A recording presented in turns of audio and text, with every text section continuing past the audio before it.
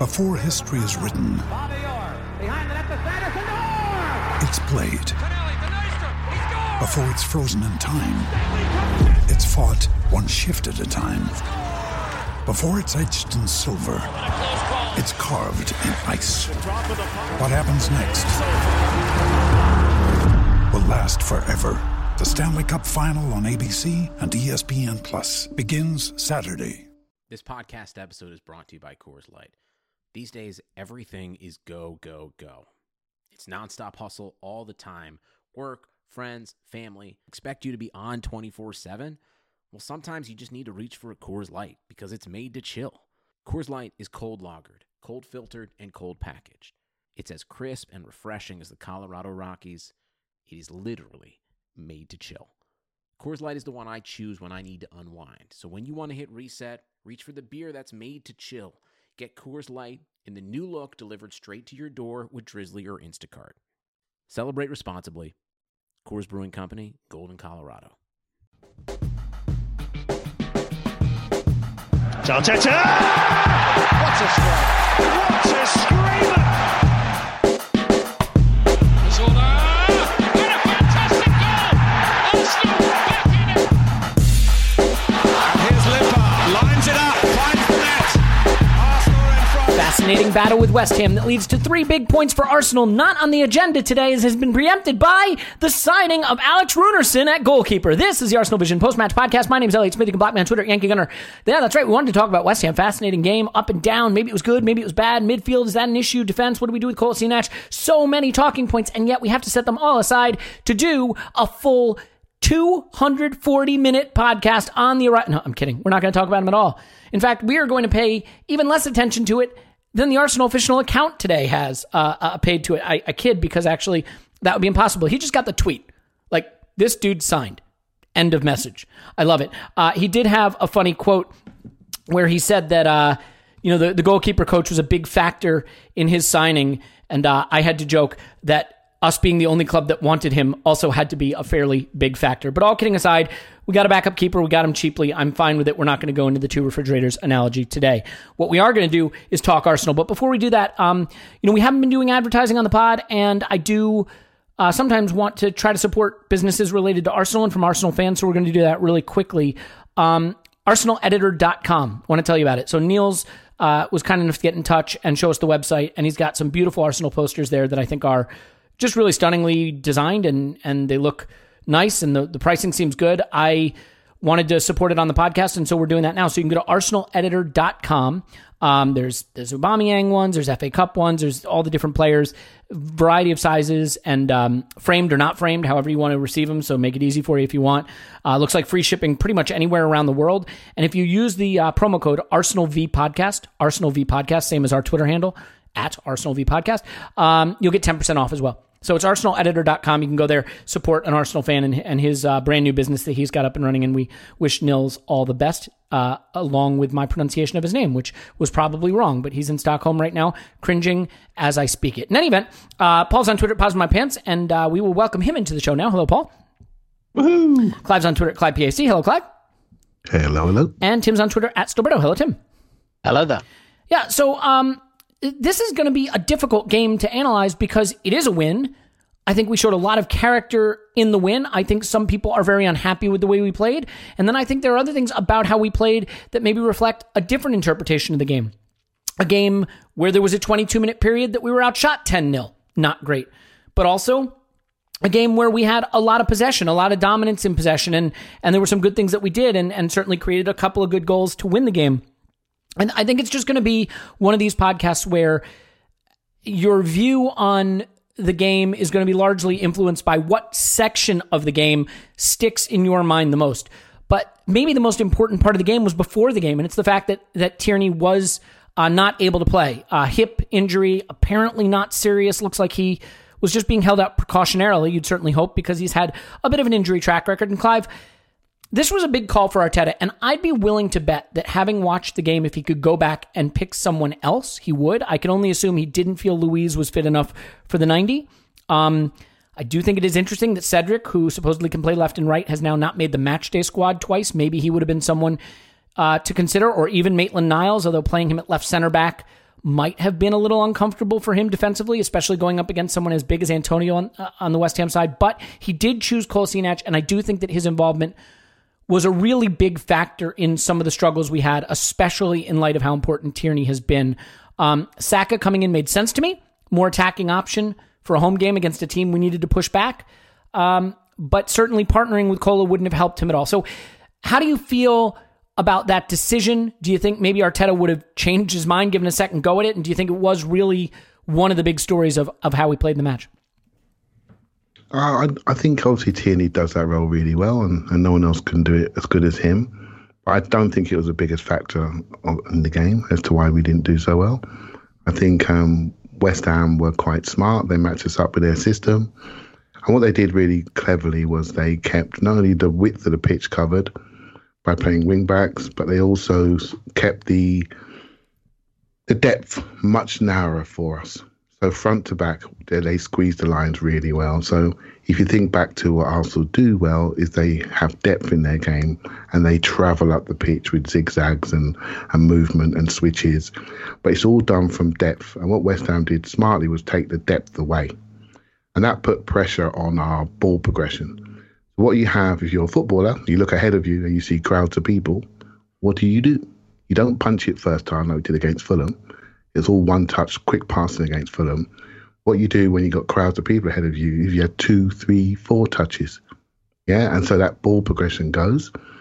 And so players like Ceballos, players like Saka, players like Kolasinac, who were maybe just coming into the team for the first time, not quite as comfortable. There was no spaces for one-touch play, so we were moving the ball slowly.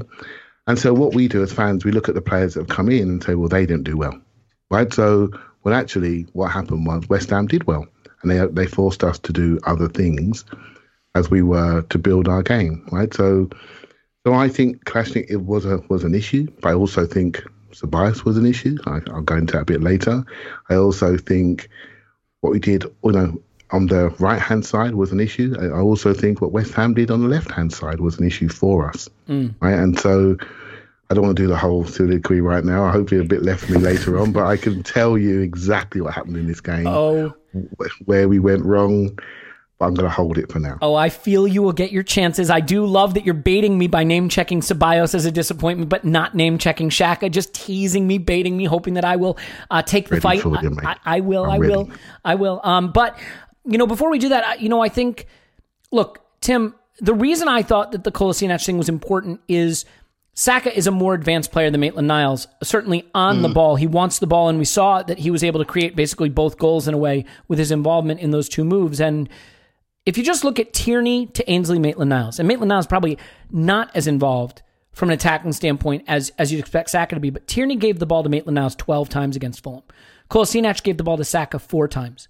So that right there tells a story. I think the irony is Saka gave it to Kola just as much as Maitland-Niles gave it to Tierney, right? So it is the case that one of the big routes to getting the ball into that half space, getting that ball into the overlaps, which was Tierney to Maitland-Niles, was not available to Saka, who you'd expect to be even more dangerous from those positions. And on the limited chances he got, he was dangerous. But I guess if you're not going to point to that part of the pitch, I don't see any reason to not start with a midfield conversation, because I think it is a big part of it.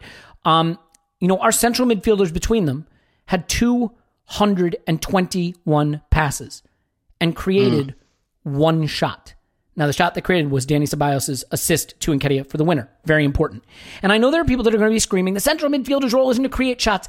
Well, Fulham pressed us, and that's how we created chances. We got past that press, but West Ham didn't. They sat back, and I think if you look at the positions that Xhaka and Ceballos took up, they were able to get more advanced at times. I mean, Ceballos extremely advanced for the goal that wins the game, but there were through balls on. There were times, and Kolasinac had them as well, where Lacazette was running between defenders, where Aubameyang was running between defenders, where Saka was coming into space, and too often I felt they took the easy road, the pass back to one another or to a defender or laterally. And so for me, Tim, to create chances and break down teams, the passes aren't going to play themselves. There has to be bravery. There has to be responsibility. The passes don't play themselves. Someone's got to get it between the lines, straight balls punched ahead to the forwards.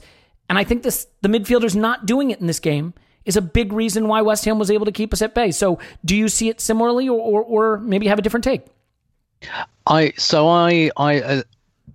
still think there's that midfield piece missing, right? Because we're judging Xhaka and Ceballos as a 2 based on what we'd expect from a midfield 3. That's fair. And it was too late, I think, to do this in this game because of the circumstances. But the more I think about it, the more I think the Maitland-Niles Saka piece is key.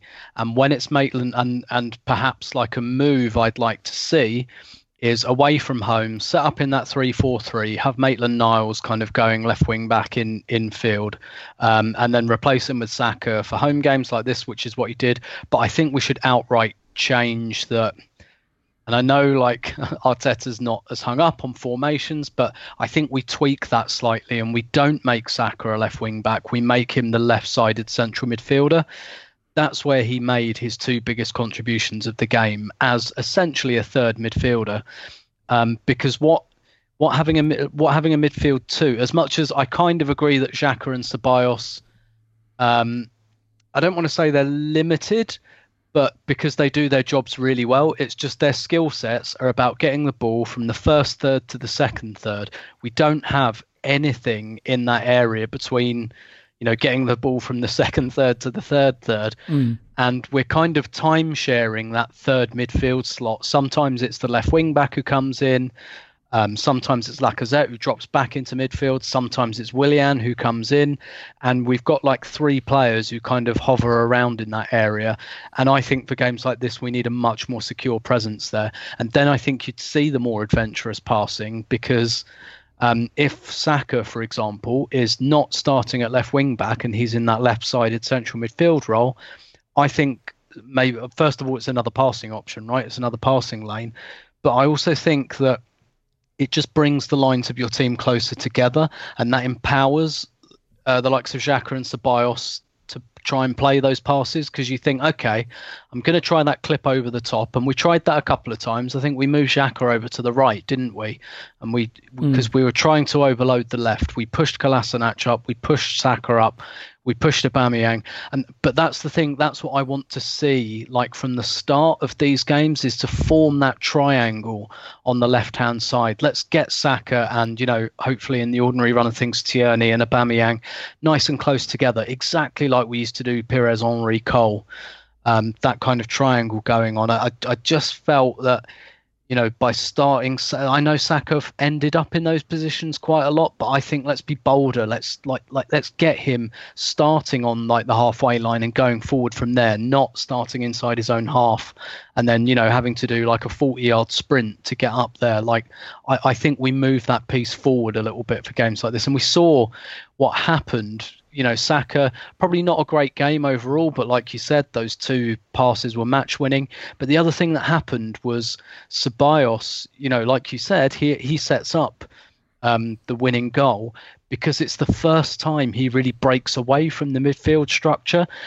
Xhaka and Ceballos cannot do that. They cannot do that if there's only 2 of them. You can't. Xhaka's not going to do it anyway, because that's not his game. But Ceballos in particular, who probably has the athleticism to do that more often, he can't do it if there's a midfield 2. He has to stay where he is. And I just think it makes us a little bit more static. And so I kind of agree with you, I guess, but I don't necessarily blame the players themselves. I just think that maybe we need to lose that little bit of inhibition at home, push Saka up into that left-sided midfield spot, and go from there really, and really give them more passing lanes, but also make them think, okay, well, if I try and clip that ball over the top to Aubameyang, most of the time the passes were overcooked. And I think the reason the passes were overcooked is because, there is no one else there except Aubameyang, so I can't short sell it.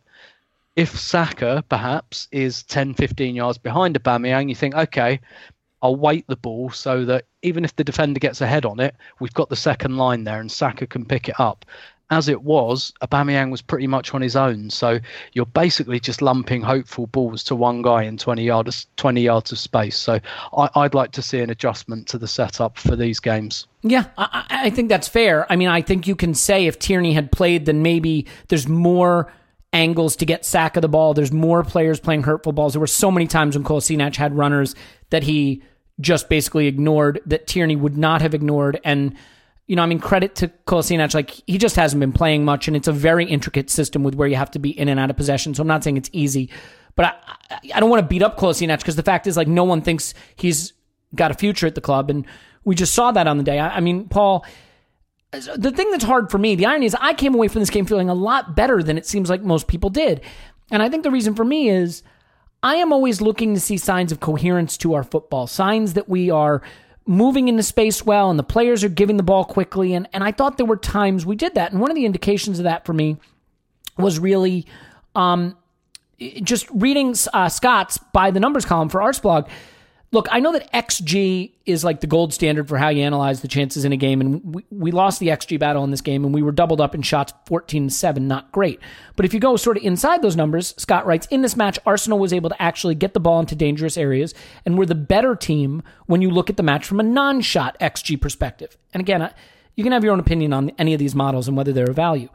But we had 3 non-shot XG to their 1.5, and really the number that I'm looking at is 63 touches within 25 yards of goal for us, compared to 34 touches within 25 yards of goal for West Ham. And it gets back to my point that the passes aren't going to play themselves. Paul, I thought the ball moved well, and we got into dangerous areas, and it was a failure to turn those dangerous positions into quality shot opportunities. And I think there's a lot of places you can look. I know that the primary responsibility doesn't belong with the central midfielders, but I think if you play 221 passes and create one shot, then maybe you haven't been adventurous enough. But do you see it as similarly a midfield issue, or maybe other things? I mean, we certainly will come on to players like Willian who may be more responsible for that sort of failure. Yeah, so it was definitely a bit of a midfield issue, especially in the first half, and especially in the first 25, 30 minutes.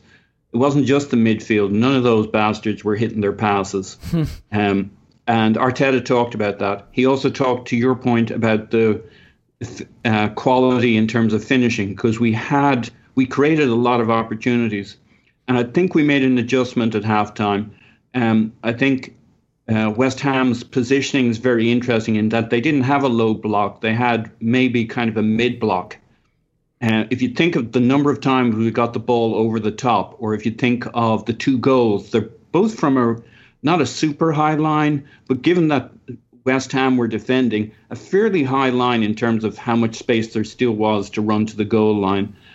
So they chose to kind of set up very densely in that area where you're looking for your 8s or your 10 to be picking up that pass. Now, I think we did a piss poor job hitting Willian and Saka when they moved into those spots. But our difficulty getting fluency in the first half, combined with West Ham absolutely knowing where they needed to block us, but giving us the kind of that space beyond their back line, that was the gambit they took, on the basis that they'd then be able to counter from not too deep a position. They'd be able to go at us. So they kind of picked an interesting spot of the pitch to set up camp, make it really tough for us.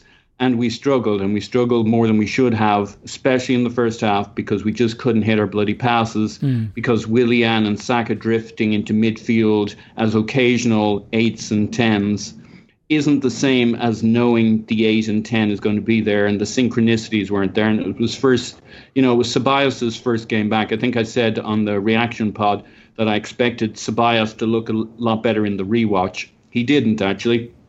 I thought he was doing some good stuff that maybe we hadn't all picked up on, but I think he kind of struggled in this game in particular. Not that he was bad, but I agree that he struggled. But I certainly don't take issue with that conclusion. Yeah. Yeah. On the other hand, Xhaka kind of did something different in the second half. I think maybe the game loosened up a bit and there was a bit more space for him. But I think they also concluded, let's stop trying to play through their lines, let's play over their lines. Because as we chatted about on the WhatsApp, I mean, I think he has 7 or 8 dinks over the top. They didn't all come off. But like, you could put together a pretty nifty highlight reel of maybe 5 dinks over the top from Xhaka. There's a video going around of his second half performance. I think it's a little misleading only because it doesn't show the passes he didn't play, the ones he didn't complete. It doesn't show the conservative choices. It's literally a supercut of his balls over the top. But to be fair, those balls over the top are good progressive attempts to drive us forward when we weren't able to play through the thirds. So he tried to skip a third, which, fair play. Yeah, and there was that clip of the international game the other day, was it against Germany for Switzerland, and he has that ball over the top. And this is like, if you like that, you're going to like this, because there's a bunch of them. Now, it doesn't mean he had a brilliant half and he had a brilliant game, but the one thing they did conclude was they could get Aubameyang, Saka, whoever, up that left-hand side in there after Fredericks, and Xhaka was quite a big piece of it. So I'm a bit torn. I think he actually mostly had a good second half, but that's because conditions changed a little bit and the approach changed a little bit. But we shouldn't rule out West Ham's role in that. But again, Arteta's interviews, as I said on the previous pod, he gives good interview. He's so crisp in the space 3-4 sentences. He lays it all out. We weren't at the races to begin with. We kind of got to grips with it at some stage. We had a problem with quality of finishing. Happy to get the results, that we practiced better. I think a real big piece of the choices we made on the lineup was the practice was so good during the week that when he lost Tierney, he went for like. The closest he had was Kolasinac, and, in hindsight, maybe you change a little bit how you want to play. And we came out and it was just a damp squib for 30 minutes or so. Yeah, and look, timing is so important in football. What did we see during Project Restart that was a huge feature of it? Arteta thrived in the drinks breaks, right? He would bring us out of the drinks breaks really well, I thought. He can coach up this team. We get unlucky that they score right before halftime, because if we go in 1-0 and he can coach them up a little, and West Ham has to come on to us, and we can tweak our plan a little bit to leverage having a 1-0 lead in the second half, I think it's a very different game, and a little unfortunate to have such shambolic defending on the brink of halftime, basically, because I think it could have been a very different second half without that. I mean, look, there is no question in my mind that some things the midfield did were good, and Xhaka, as you met, he had the ball over the top to Kolasinac, for example, in the penalty area, unmarked, that he just blasts in the stands under no pressure. And if they couple to Saka, a few to Auba. Well, and you look at it, I think there is an issue with the fact that, Willian had 7 touches within 25 yards of goal, 1 shot or shot creating action from that possession. And another one we're going to have to get to after we finish the midfield discussion is Lacazette, who had 11 touches within 25 yards of goal. And that produced 1 shot or shot creating action, which was his goal, to be fair. But the 10 other touches, a lot of slow plodding in the box. Willian set him up for a great early opportunity, did nothing. By comparison, you look at Aubameyang, who you say was kind of quiet, 9 touches within 25 yards of goal. 5 of them turned into shots or shot creating actions. Just a crisper player. He also had the beautiful assist. So, Clive, let's finish the midfield discussion, because I know there's meat on that bone and you want to get to it. To me, you can look at this game and say, this game is the absolute, put it in the Louvre, frame it, hang it somewhere, maybe hang it on arsenaleditor.com, wherever you want to put it, and hold it up as the example for why we are going after a player like Houssem Aouar, someone who can play the through ball, who can split defenses from the middle of the pitch, who won't look to spring it wide or go over the top every time. I think this is the quintessential game for what we were concerned about with Arteta's attack, which is, will we be able to create chances from the center of the pitch against defenses that are maybe a little more compact, and it was a problem on the day. So it doesn't sound like you want to put that burden on the midfield, but how do you want to evaluate that part of it? Yeah, there's lots here, and Paul's really made some good points about where the space was. They played a highish line, they squeezed the space front to back, as I said earlier, and that created crowd scenes, and we kept trying to play through it or play around it, so it looked pretty sterile. So let's give credit to West Ham's shape. And the passes were over the top. If David Luiz playing, I tell you what, he'd had a field day in that left-hand channel, straight in there, first phase, they'd have been in trouble. They'd have soon dropped off, and then we would have actually had more room to play once they dropped off. So what we should have done early was go over the top much sooner, recognise the game that was there for us, stretch the game out, get some depth to the game.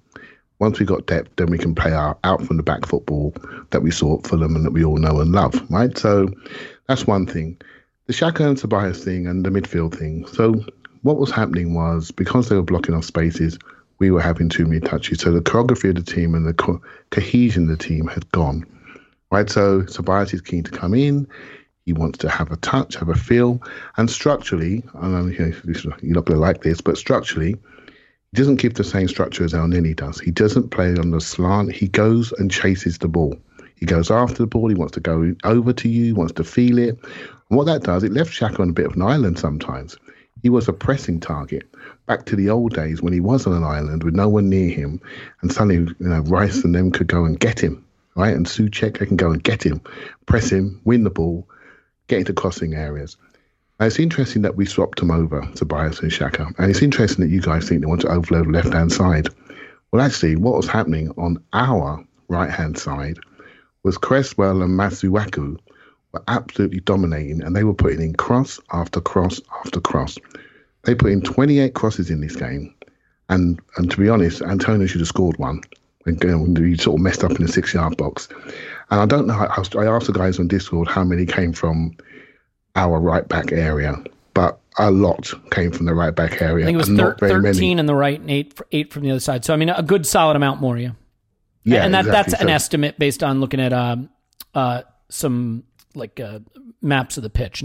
I don't have the actual statistics, but it looks like 13 from the right and 9 from the left. There you go. So I would have thought it was more than that. The ones that are more dangerous seem to come from the left-hand side. You know, you have a memory in the game, so it may be slightly weighted. Our defensive left, they're right, yeah. Mm-hmm. Yeah, exactly. So what happens was that we moved Xhaka over, and it's interesting. I thought we moved Xhaka over to help block off that side because he's our best defender. And the problem this team has is Xhaka's too important. And what does that say about the rest of the midfield? He moved over, in my opinion, to stop their strength, which was Cresswell and Masuaku, who were causing us a problem. And Antonio's position was also in the holding Bellerin channel. So that was where they went for. They went for our right-back area, and we went for their right-back area. And it was a game of left-hand sides. And so we flipped Xhaka over. And because of Ceballos' shall we say, lack of structure, he actually makes a run that no one else would make and ends up setting up the winning goal. Right, so yeah, he's in the left half space as the most advanced player. It's a very weird position to pop up in. That's actually his favorite place to do triangles. I kind of said that a lot. We haven't seen it much because we played him deeper, but when you let him wander, that's where he heads, right up into that corner. Right into that left-hand side, into that left 8V, that's where he goes. So we ended up loading up that side. So what we had, you guys, and you all do it, and I'm going to say something, right? Because we've grown up, we're Arsenal fans, so we've grown up with creative players. So we think creativity is in someone's feet, right? But creativity is based on how you receive the ball and how you move. A creative player can't do it on his own unless you have creative movement. What we had at Fulham was lots of running and creative movement, which made our passing look fantastic. Not one of us mentioned creativity in that game because we had lots of distraction running, lots of overloading, lots of distances, and lots of speed and lots of movement. And my goodness, we all looked so creative. When we were static because they took the spaces away, now we're thinking about we want a creative player. Well, actually, we want more players who can carry, definitely. Who can commit people, commit people and move people. That's what we need. And Saka worked it out. And how he worked it out was really smart. He started in, went out, and then comes back into the space that he's left and in a lateral movement and creates movement that way. I think that player is so intelligent. His execution wasn't as crisp as he normally is. But what he did is he worked out. And Elliot, you're absolutely right. There were times when Saka and Aubameyang were in our first phase and we didn't play the ball forward. We would, if David Luiz plays, we smash this team. If Tierney plays, we smash it because they're more ambitious with that first phase pass and they would have recognised the runs. But Saka, the way he unlocks teams, it does not belong in a 19-year-old's body. I don't know how he does this, but he manages to know how to carry it, the angle, and his weight of pass is just so good. He should have scored. He made a bad decision on the shot. But don't be disappointed about this game. This is what football is. Teams are going to watch us. We're one of the most formed teams in the country. They put up a plan against us. They compress the space. And you know what? The manager found a way to add some energy up top. And he found a way to flip it around to stop them scoring on our right back area and basically nick the game in the last 5 minutes. It is a classic coach's get home, take the win bonus, have a drink. What a great day. So much to analyse that's not quite right. But while we're learning, we got 3 points. And I'll tell you what, I was very, very pleased with how this went. Yeah, again, I mean, I hate to always compare and contrast to something like the Emery era, right? But like, you're always looking for the evolution. And I think under Emery, when we were bad, it wasn't just that we weren't getting shots. It's that we couldn't control games on the ball. We couldn't progress it. We couldn't move it quickly. I mean, if you watch the first little bit of this game where, all right, the first few minutes are dreadful. And then we had a period where we created a really good opportunity for Lacazette. He doesn't get the ball out of his feet. But like, the ball was pinging. It was moving around. It just wasn't, we didn't have that final ball. And maybe part of it is that it wasn't coming to Saka enough. I mean, I thought Aubameyang was a little more peripheral in this game. The whole left-hand side seemed to short circuit a little with Kolasinac. And we couldn't find Willian, could we? No, well, so I do want to get to that. Available. Well, all right. So Tim, let's talk about Willian and Lacazette's game. I mean, early on they were connecting. They were finding each other. They had a couple of good exchanges on, in the right channel that Lacazette didn't get shots off. And then I thought Willian faded from the game a bit, and I'm not sure, what was necessarily wrong. I think the thing with Willian is this is not a player who is extremely dynamic in my view. I just think he's intelligent. He moves it quickly. He goes where he's supposed to, but I don't think he's going to break a game open. And maybe it's just that, West Ham were just that little bit more organized and compact than Fulham, understandably. Fulham giving up another 4 goals against Leeds at the weekend. And Willian just didn't find the spaces to exploit, because I don't think he's going to do the spectacular. I think he's going to do the simple and available thing, which is a very valuable thing. We saw that a week ago. So between Lacazette and Willian, I thought there were 2 disappointing performances. Now look, Lacazette scores a goal, and you never want to write off a player who has scored a goal. But the time it takes for him to get the ball out of his feet in the box is a concern for me. And I think you saw with Nketiah just that little bit of extra sharpness. So do you want to maybe focus on those 2 as another one of our issues, breaking down West Ham? Because I thought a lack of dynamism from both of them was evident. Yeah, and again, I think your assessment of Willian is right. Willian, I described him as like a rhythm section when I wrote about him last week. That's what he's always done. He played for Brazil with Neymar, played for Chelsea with Hazard. He's playing for Arsenal with Aubameyang. He's not the piece that the whole attack is built around, but he brings the kind of the structure, and he allows those players to shine while doing some really valuable things himself, like brilliant set pieces. He's good in kind of one-on-one situations, and he does have the intelligence to kind of come inside and tuck in. What I think happened in this game, and I think this probably impacted Lacazette as well, is that in the second half we just like kind of gave up on our right-hand side, and Willian drifted over to the left a few times as well. Mm-hmm. So we put Xhaka right, kind of on the right side, which means in possession, he's going to look even more at that angle over the top, over towards the left, push Saka up, pushed Kolasinac more wide. So we had that kind of 3, sometimes 4 players overloading on that side, and we did nothing down the right. So I think you can include Bellerin and Nicola Pepe when he came on as well in this. Bellerin, not a lot from him in the second half because the ball just wasn't over there. Not a lot from Pepe when he came on because the ball just wasn't on that side. And with Lacazette's kind of signature move, I guess, in this system is that he comes with his back to goal towards the centre circle. And I forget which goal it was at the end of last season. Maybe it was the Aubameyang's first against Man City, where he just does that. Yeah. So you know what I'm going to say. He comes back towards the halfway line, spins on his right foot, and then just angles that kind of curled pass round to the right wing. And when there's nothing really going on your right wing, that kind of option's not there. So Lacazette basically, and I think correctly because of the other left-sided players we have, Lacazette kind of is more connecting with that right-hand side with Bellerin and Willian. And that just didn't happen in the second half. And I think that might be a mixture of how well West Ham shut that side down. But I also think maybe Arteta thought that Fredericks was more of a weakness than Cresswell. There was something about, or maybe he just felt he has stronger players on the left-hand side. Maybe it could have been that, but we were hitting that left a lot more in the second half. I probably should have looked up the data on that, but I certainly have a strong impression that we were going towards the left as well, and Willian kept going over there, and he must have been told, go over there. We're kind of almost abandoning the right-hand side. So I do think that impacted the performances of both the players. I do think in the first half, Willian, like you said, he should have had another assist, really, if Lacazette pulls the trigger when he should in the second minute, and he plays a nice 1-2 with Willian.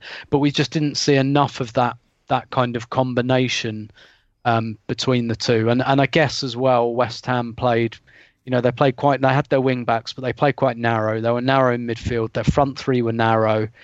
They blocked those passing lanes up quite nicely. And I think maybe Willian just got a little bit lost in the game. But to be fair to him, Pepe didn't do an awful lot more when he came on either. So I think there were other things going on that impacted both players. Yeah, and I mean, look, to be fair, if you give the ball to a player in a good position, he doesn't get a shot off, that's not on you. But like Willian had 31 touches leading to an XG chain of 0.0, meaning no touch he had in the game produced a move that at any point resulted in a shot.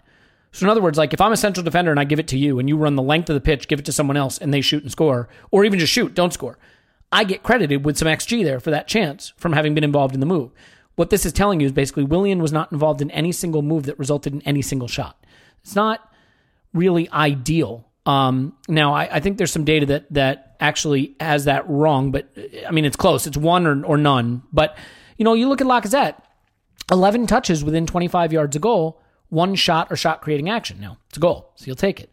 Aubameyang, 9 touches in that same zone, 5 shots or shot creating actions. I thought this was a game where it's a tedious debate, so I don't want to lean into it, but I do think it was a debate. I do think it was a game where the Aubameyang center forward argument could have been stronger because we did progress the ball pretty well, and Lacazette did get the ball in some good situations where he wasn't able to get his shot off, and I just think Aubameyang's that little bit sharper with his movement and his shooting, and like some of the early involvement with Willian. I don't know. I mean, Paul, I'll come back to you really quickly, though, because Clive's agreeing with me in the messages, and this never happens, so I want to leverage this moment and then record it and then have it played as a eulogy at my, hopefully, a long time from now funeral. Clive, am I saying something that's right? Yeah, are we having a breakthrough? I think Aubameyang had a bit of a lazy game. I don't think his movement was that great, and we need to be honest about that.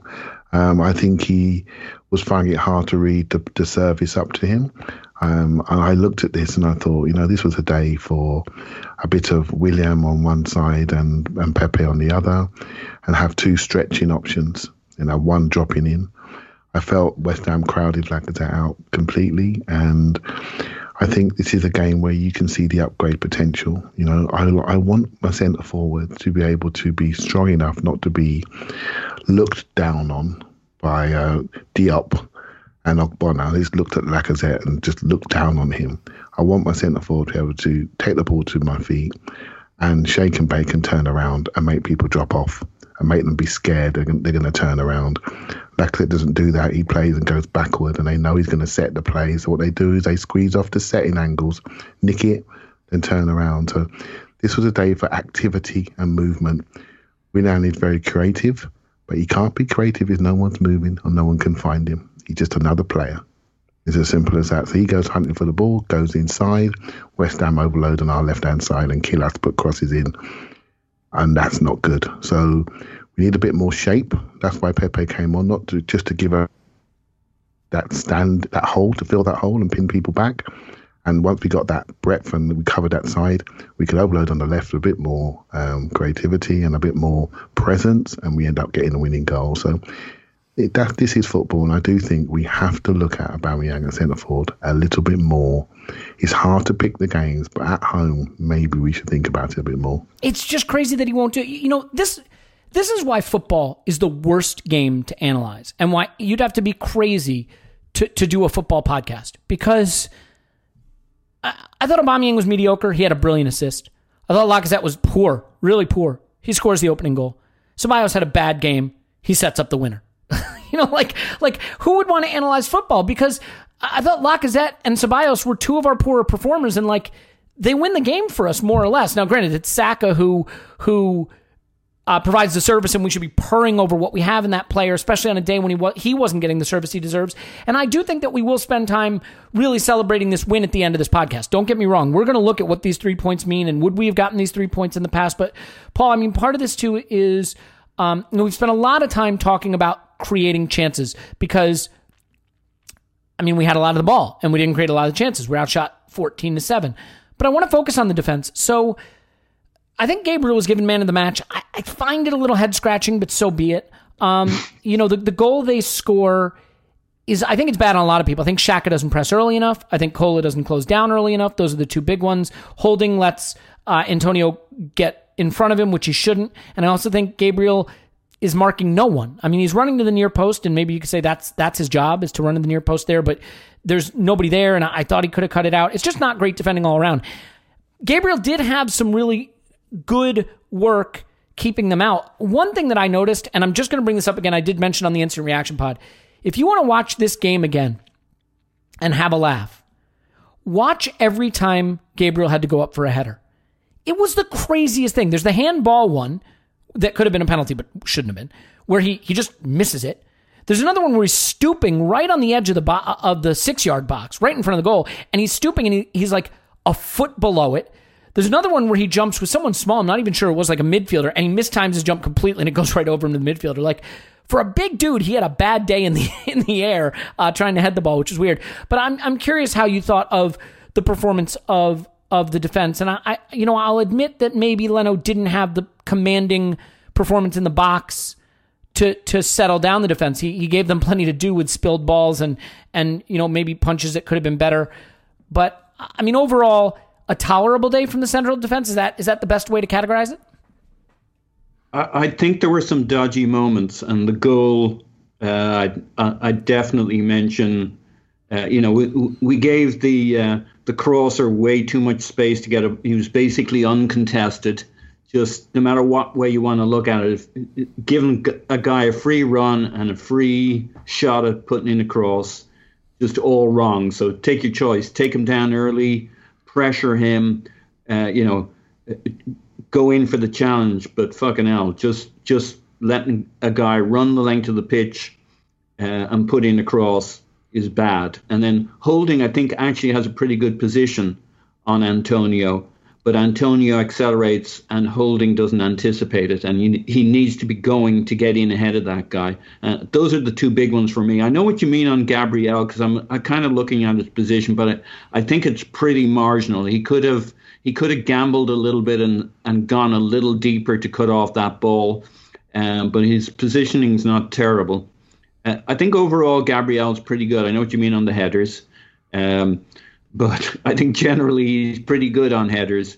From my vast research of him, which I think accumulated about 135 minutes, and I guess we saw the Fulham game where he had to do some of that heading stuff, and he was very good. But yeah, he was. It was not his best heading day. I think overall he was pretty good.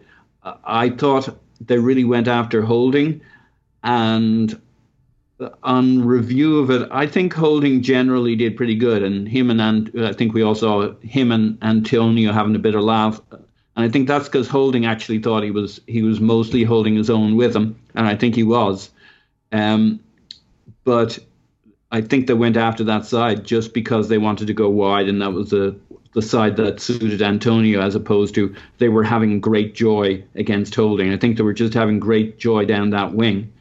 I mean, ironically, it's Bellerin who chases the ball into the box before the end of the first half, and we're caught way upfield with everybody but the centre backs back, and I think Holding was often kind of exposed for whatever reasons on that side. It didn't seem like he had a huge amount of cover from Bellerin, so Bellerin was getting forward quite a lot, even if we weren't producing that much on that side.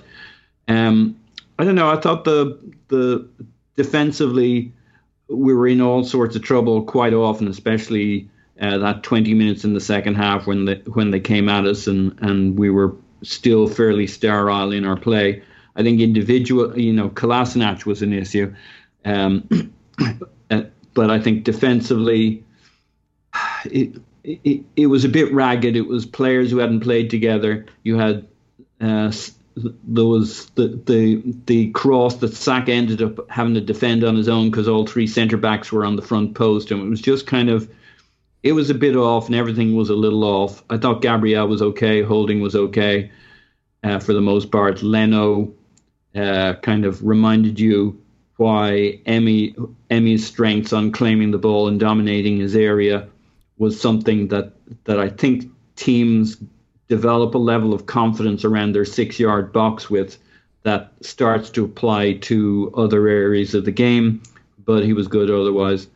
So second game of the season, ropey, change of players, a shock change to the back lineup after you've been practicing all week long. But yeah, we were pretty ragged, especially over on our left side, ironically, even if they were coming down our right side.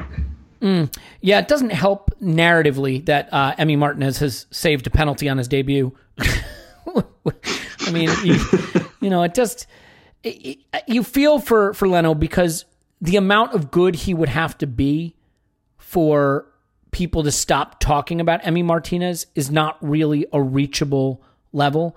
I mean, I don't think you would say that the problem with this game is Leno per se. I mean, again, I fully acknowledge that Leno did not have a classic game commanding his area, but like, he's just never going to be able to get out of the shadow of Emi Martinez because A, he's very large, and B, he played at a level that over a short period of time, I don't think you can exceed it. So, France is always Emier now. Yeah, and to be fair, maybe that's why we signed Runar, because it's very easy to get out of his shadow. That's both a size joke and a quality joke. And I'm kidding. Look, backup keeper, no big deal. It's a refrigerator. Don't worry about it. Tim, I think, it still looks like Arteta, if there's an area where he's learning and he's trying to figure it out and he's, not totally confident yet, it's how he wants to change it when he makes subs. It still feels like his primary move is like for like. It's Pepe for Willian, it's Nketiah for Lacazette, that he doesn't necessarily want to change the shape. It worked out in this game, so I'm not criticizing him. Just, do you think that he could show a little more flexibility with substitutions in terms of the timing, but also maybe a willingness to try a different shape? Or are you more inclined to say, hey, look, it worked, we won, he got players on the pitch, one of whom made the difference in Nketiah? Like, how do you view his use of substitutions and sort of a rigidity to some extent in terms of sticking with the system? I think this is one to stick a pin in and keep an eye on. I would say that the shape did slightly change at the beginning of the second half, albeit just not through a substitution. So we swapped Xhaka and Ceballos.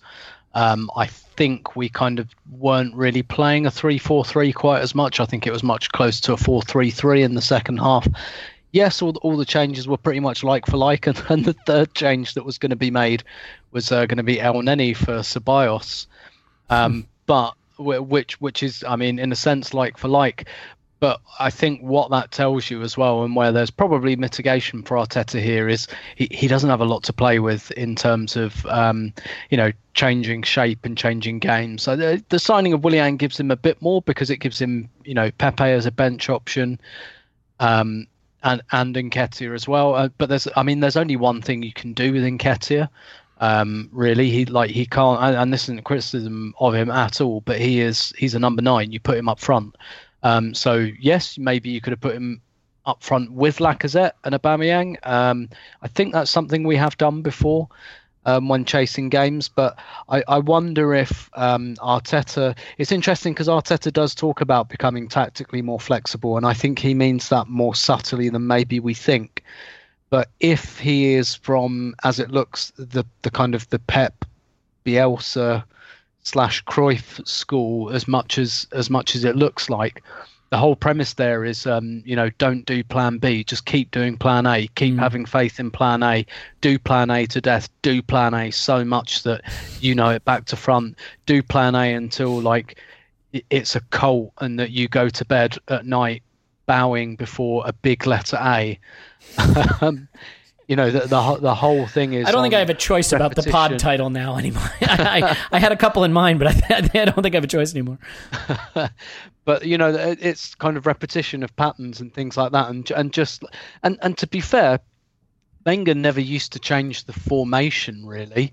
He'd put any old fucker at right back. That was like, but I mean, he I think, you know, Wenger got it with attacking substitutions. There isn't really much of a sophistication to it. It's just, okay, I'm going to take off you know, my defensive midfielder and replace him with a centre forward, and I'm going to take off the least enterprising of our two wingers and replace him with a centre forward.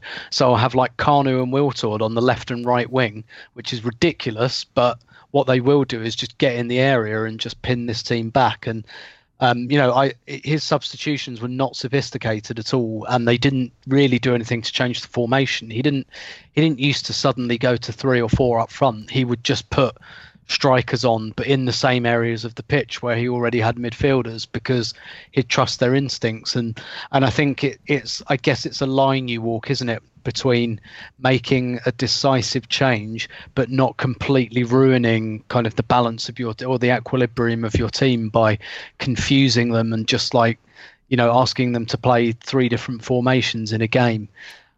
So I think it's one to stick a pin in, particularly maybe as his options get better. One thing that is interesting, I think, was that Joe Willock wasn't going to be on the bench for this. And even, you know, he came onto the bench when Tierney pulled out. And even with him on the bench, El Neni was Arteta's next option. That to me, like, I think El Neni's going to stay this season. I don't think he'll be a starter, but I think he'll come into the rotation. I believe Arteta when he praised his performance against Fulham. And so I think that's something to keep an eye on. But the substitutions thing, yes, maybe, but I do think there's a tricky balance there. And that Arteta's probably being influenced by, you know, a number of factors, particularly in the kind of early generation of this team. Yeah. I mean, the other thing is, look, the thing that's interesting about Arteta's system is that it's several different systems in one, right? Because like, yeah, it's not just a back 3 where the wing backs float up. Like in possession, it can be a 4-2-2-2, and it can do all kinds of different things. So sometimes the tweaks aren't about who you bring on; it's about where you position the players within that system. And so we need to expand our minds a little bit about how you change a system, because it doesn't have to be by bringing on different players. What Arteta has shown us, it can be about by deploying the players you're using in a different way.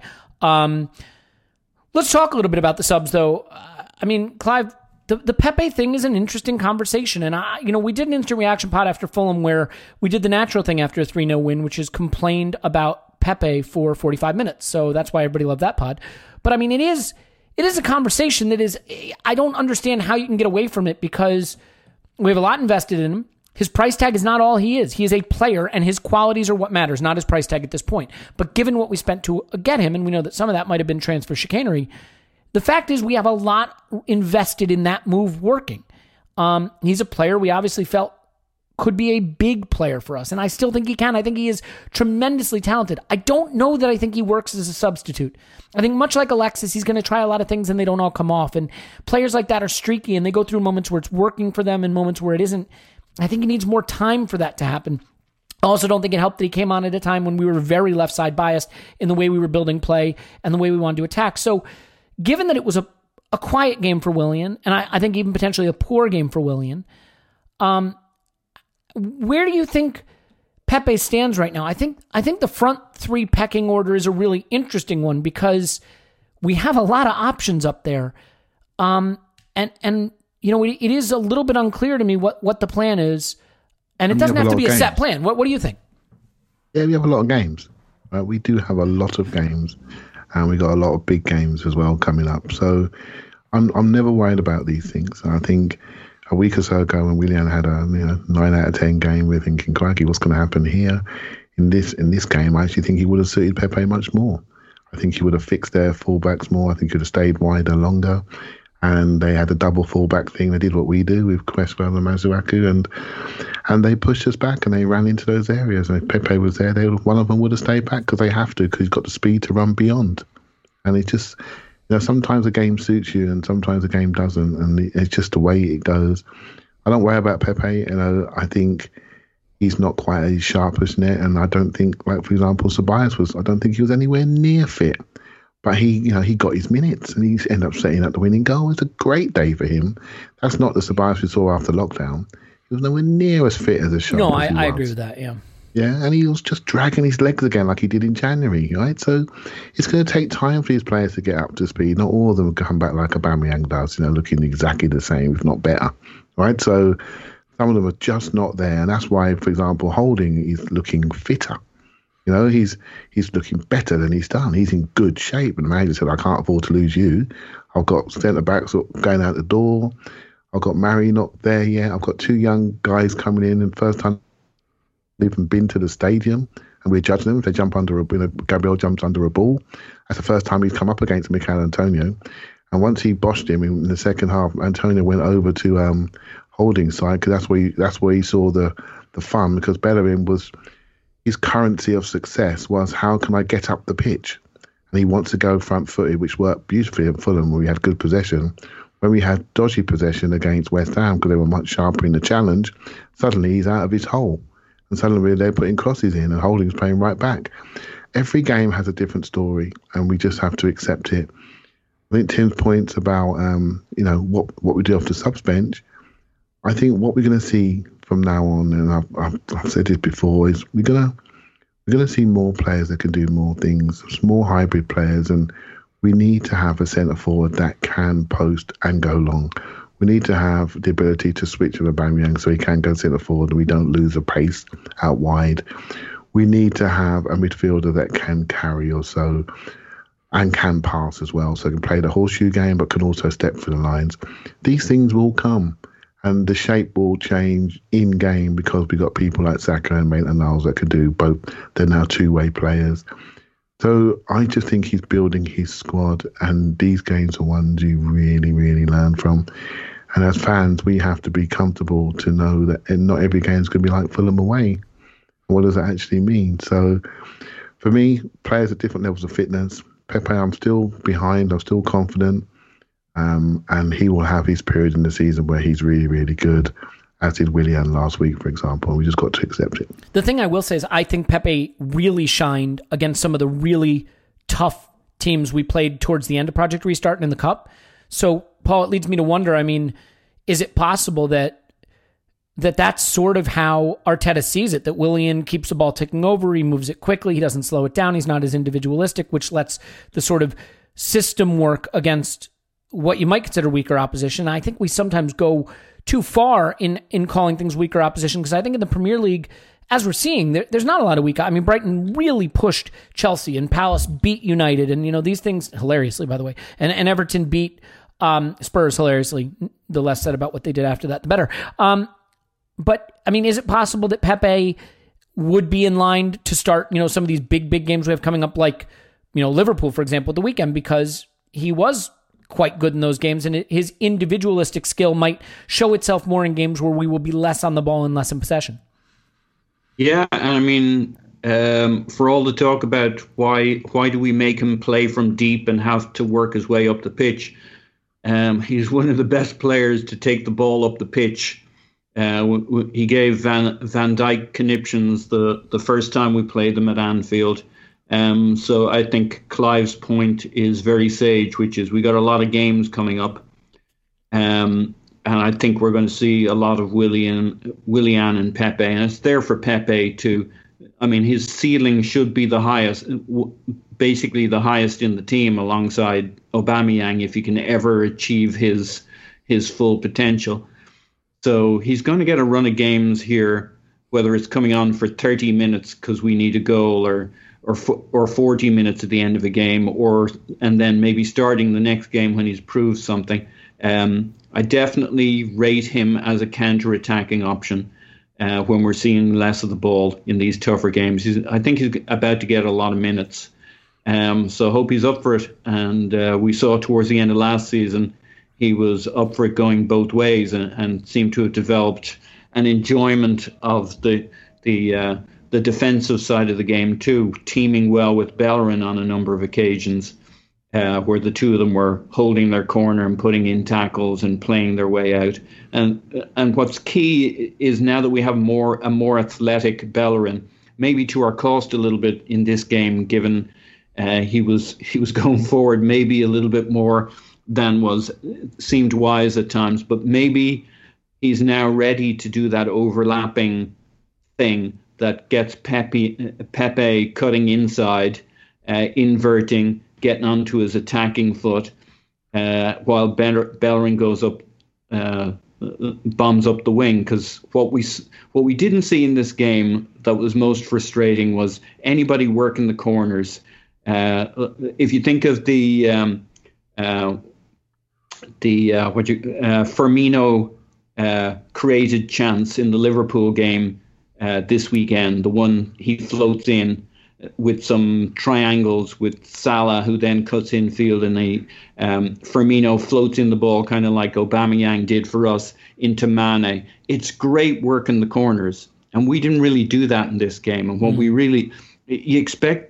I would have expected more of that with Willian and Bellerin working those corners and getting Willian in behind, and yet somehow we didn't manage to do that. We didn't manage to play up that right wing. But that's the opportunity with Pepe and Bellerin. If Bellerin will bomb on and Pepe cuts in, they can create all sorts of patterns. The frustrating thing maybe is that Lacazette isn't as resourceful over in those corners, connecting with Willian and Bellerin yet, as Firmino can with Salah and Mane. I mean, they just such clever interplay with the three of them. Lacazette does a lot of good work, but I don't see that cleverness in the triangles and connections in the channels. So to me, that's the opportunity for Pepe and Bellerin to start creating those connections, and hopefully they can link up with Lacazette and do some stuff up in that corner. But yeah, Pepe's time is coming. Yeah. Look, I think that we said it on the Instant Reaction Pod, and we've gone big on the Pepe discussion. I think that we are a little scarred as Arsenal fans. We are not used to having more than one good player for a position, which means that sometimes the player you like won't start. I do think it is also fair to say a player that you invest massively in is one that you expect to have a big role, but we'll see. And Paul, I think you hit the nail on the head on a lot of things there. And one thing that I want to do, though, Tim, is I want to make sure that we also emphasize that, like, the expectation that we're going to be a swashbuckling, excellent team on our way to winning every game is silly. We were bad last season. We finished 8th. Even under Arteta, the underlying metrics showed that there was a lot of work still to be done. Arteta himself said they had the best week of training this week that he'd seen, that he was proud of the way they fought, but that they played bad, basically. I mean, that's a summary, but that's basically what he said, and I don't think he's totally wrong. But I think we are all too often inclined to make it our fault when it doesn't go well and never say that the other team was a part of the game. Antonio was a handful, and I thought he played well, and I thought he put himself about, as they say, and challenged us in the air. And I thought that they had a plan to shut down our access to central spaces, which we aren't particularly excellent at doing. I think we had one hand tied behind our back with Kolasinac, and they understood where to funnel the ball to short circuit our attack. I mean, they did some things well, and they quickly countered on us, which is something that, I think we can be vulnerable to, because let's face it, last season we didn't have a lot of possession. Even in the games we won, even against Fulham, we weren't dominant on the ball. We did a lot in transition. A lot of our goals in Project Restart came from back to front moves, playing out from the back under pressure, beating the pressure, creating transition opportunities. We didn't do a lot of pushing teams back. And in this game, we had 64% possession. And I think West Ham actually used that to their advantage. Taking a team like Arsenal that hasn't really had a lot of experience playing with the ball a lot and transitioning us effectively. Look, there was one period of this game, Tim. It was a 10, 12-minute period. We talked about this, 22-minute period. It's a bit longer. Talked about this in the Instant Reaction Pod, where they outshot us 10-0. It was like the 52nd minute to the 74th minute, around then. That was a dreadful period of the game where we looked, to me, as bad as we have looked, under any coach at any point in time. Other than that, all things being equal, thought we held our own and we've covered the weaknesses. So for you, are you taking more positives than negatives out of this? Are you inclined to say this is a game we don't win last season, which is a lot of talking point people are saying. And the reason I think this is complicated, Tim, when Emery arrived, we were all so eager to see the positives. Understandably, you want to be happy. You're a football fan. You want to support your club and love what you're seeing. And so even during that long winning run, when the underlying metrics told us very clearly things weren't working, we were trying to pick out some positives. Do you want to contrast this for me and just sort of say why you might see more positives in this and pick out positives in this? When obviously it's certainly not a vintage performance by any stretch of the imagination. But my personal kind of angle would be I'm going to wait and see. More data needed. Not very takey. because like one way you can look at it, right? We drew 14 games last season, and here's a late winner in a game where we kind of struggled, and you can say, okay, signs of progress. You can also say that this was very, very similar to the last time we played West Ham at home, and where we kind of scrapped a 1-0 we didn't really deserve with a late goal. So in that respect, you could say, well, what's changed? And by the way, it was a substitute. We brought Lacazette off the bench that day, and he scored the winner. So in one respect, it's exactly the same. So I think it's one of those things where we're going to have to wait and see. We're going to have to wait and see whether, I think we'll have a few more games like this, and we're going to have to wait and see how they go, because this might be a bit of a kind of this might be a bit of a one-off. It might be just a game where we got lucky, or it might become a theme. Arteta talked about teams that don't work hard don't get lucky. And so he was trying to kind of say, yeah, maybe this wasn't vintage, but we kind of stuck at it. And he said he saw the belief increase in the last 15 minutes. And I kind of get that, because the thing that struck me with about 15 minutes to go was, I guess, because I wasn't feeling great about the performance, I thought, why have West Ham dropped off? Like, West Ham looked the most likely to score. Why have they stopped attacking us? And I guess the thing I didn't consider was that we stopped them. We did something to make them back off, which maybe I didn't appreciate at the time. So I would temper it and say, let's see what happens. Let's see what happens the next time this happens. Was it just down to variance, or does this become a bit more of a theme? But I liked Arteta's comments afterwards about Arsenal kind of needing a game like this and taking some lessons from it, and of course taking some lessons and getting the 3 points is kind of exactly what you want. I still think that we have an issue with this type of game, and I don't think it's going away until, as much as I hate the way that all football analysis is now absolutely around the transfer market, and Michael Cox did a great tweet about this with Man U Palace, saying, like, how many Palace players would get in the Man U team? 2 tops, and yet all the analysis afterwards is about Man United not buying players. But I really do think that that's kind of the case with Arsenal, unless, like we said, going back to my point at the beginning of the pod, we're a bit braver and perhaps play Saka in that third midfield spot.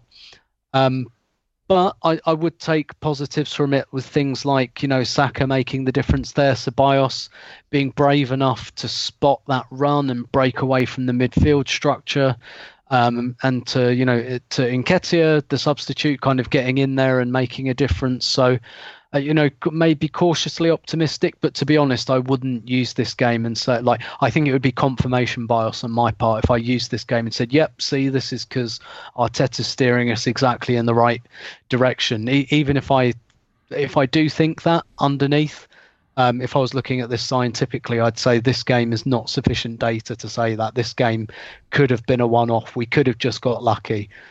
So when we inevitably have this problem again, in a few weeks' time, I'd probably take a more rounded view of it then. Yeah, I mean, this is where you got to be really careful in terms of being willing to see the positives, being willing to get on the boat, to go with the process, and also avoiding like sheer hypocrisy, right? Because if we were going to point out that a lot of those wins under Emery during that unbeaten run and were bad, that the underlying metrics were bad, that the football was bad, I don't think we can have a win that's kind of not great by underlying metrics where we don't look great under Arteta and say, no, but this one's good. But I can't help myself. I see a difference. I see a coherence to the plan. I see a structure that makes sense. And I think that structure eventually saw us win a game where maybe the shot balance didn't favor us, but the dominance in possession and territory did. And that's something that at the worst points before Arteta, we didn't even have that. It's a really small needle to thread, I admit, intellectually. And Clive, I kind of want to finish with you then on that, which is the other team plays a role. West Ham were good. We beat them. Yep. We didn't do everything perfectly. I don't think by any means we were terrible. We had a terrible period in the match, but like our failures were more failures to find the final ball than they were failures to to play football, at a professional level, which at times was the case over the last few seasons. It's also the case that, like, we haven't really added anyone. We added Willian. Like, and Gabriel, who admittedly was man of the match, so maybe I should shut my mouth. But, like, what I mean is the team is still largely what it was when it finished 8th, and we're getting results, and we needed 2 wins from the first 2 games with basically no preseason, and we got them. That was the job done. Now the tough run comes up, and we see where we go from there. I think Arteta was great in saying, we're not even talking about the title. That's not what we're trying to do. We're just, we're just trying to grow and get better. So are you able to thread that needle until actually seeing the positive, seeing this win as what it was? I mean, look, we can't be so analytical that we can't celebrate and punch the air and be thrilled at a late winner. I was going nuts when we scored that goal. I was so happy. So, like, are you able to just set aside the analysis for a minute and say, I loved this. I love a late winner. Doesn't matter if it was a little jammy, but, like, we won and we're onward and upward. Yeah, we draw this game 2-2 last year, don't we? Simple as that. And if or 1-1, lose we just it never get the second. Yeah. And I felt we solved problems. Exactly what I want to see. I want to see us solve problems. I want to see us block offsides. Tim sort of said there West Ham dropped off. Well, they dropped off because we brought on a 19, 20-year-old speedster down centre forward that doesn't want to post up. He wants to run in behind, and we brought on a right winger that wants to run in behind straight away. And suddenly that makes them think, well, we can't press up on William and Lacazette, and all we got to do is watch Aubameyang, and the service on that side's being blocked off. So they have to drop off. They start looking at the scoreboard. They drop away. We start to get possession higher at the pitch. Little slide ball goal. Great, absolutely wonderful day. We get through the bad bits. We see it out. We were a bit thick before half time with Bellerin running to centre forward and Holding not able to commit on his man and block off because he's wide back was behind him. Cause and effect, we didn't need to do that with 1 minute to go at half time. We get a little slap there. West Ham come out after half time with a bit of confidence, and we take a bit of time to fix it. And then we fix it without conceding, and then we end up winning the game. This is fine. This is absolutely fine. If we lose, it's a slightly different story. Gabriel gets through a difficult period from when he's jumping under the ball, ends up being dominant. It's good. Ceballos gets minutes in his legs. Xhaka does his thing, develops into the game. Saka goes through the first maybe dodgy patch he's had at home, comes out, part of the pre-assist on both the goals. This is good. Bellerin's finding his legs. Willian discovered that actually the way I play this game is not going to work. This is all good. We're finding stuff out. And when we're finding stuff out, we're winning. And we don't look like losing. And it's been a while. It's been a while. We got to, enjoy this. It's a journey we're on. It's going to be tough. There's more work to do in the transfer market, which we all know, which is going to give us more options. But while we're learning, we're winning. We have a stable base. We're adding solidity to that base. Kalashnik, Holding, Gabriel. If you look at that back three, you would not even predict that 4 months ago, right? And so we're learning, developing, and I'm happy to see this. I really am, and I'm not concerned about the future at all. I'm just looking forward to adding more players with more layers to allow us to fix more problems like I did in this game in a more seamless way, and it's going to be fun.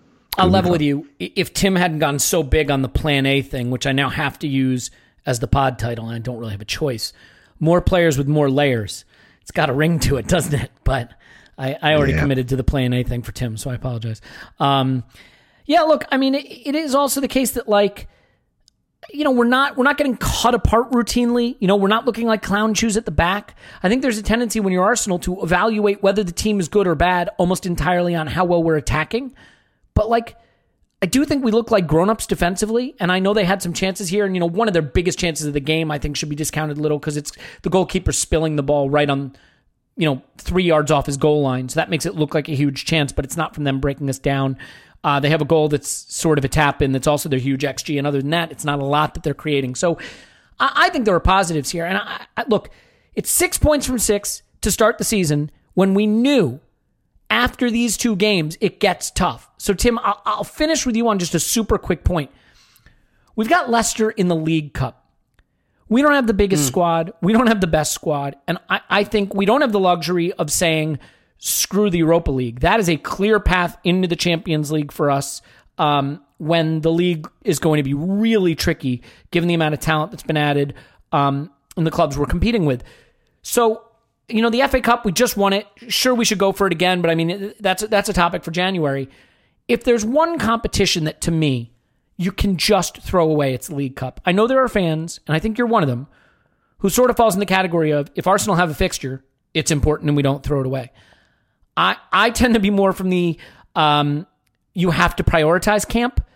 And I think given the talent we have, I don't see how we can prioritize the League Cup.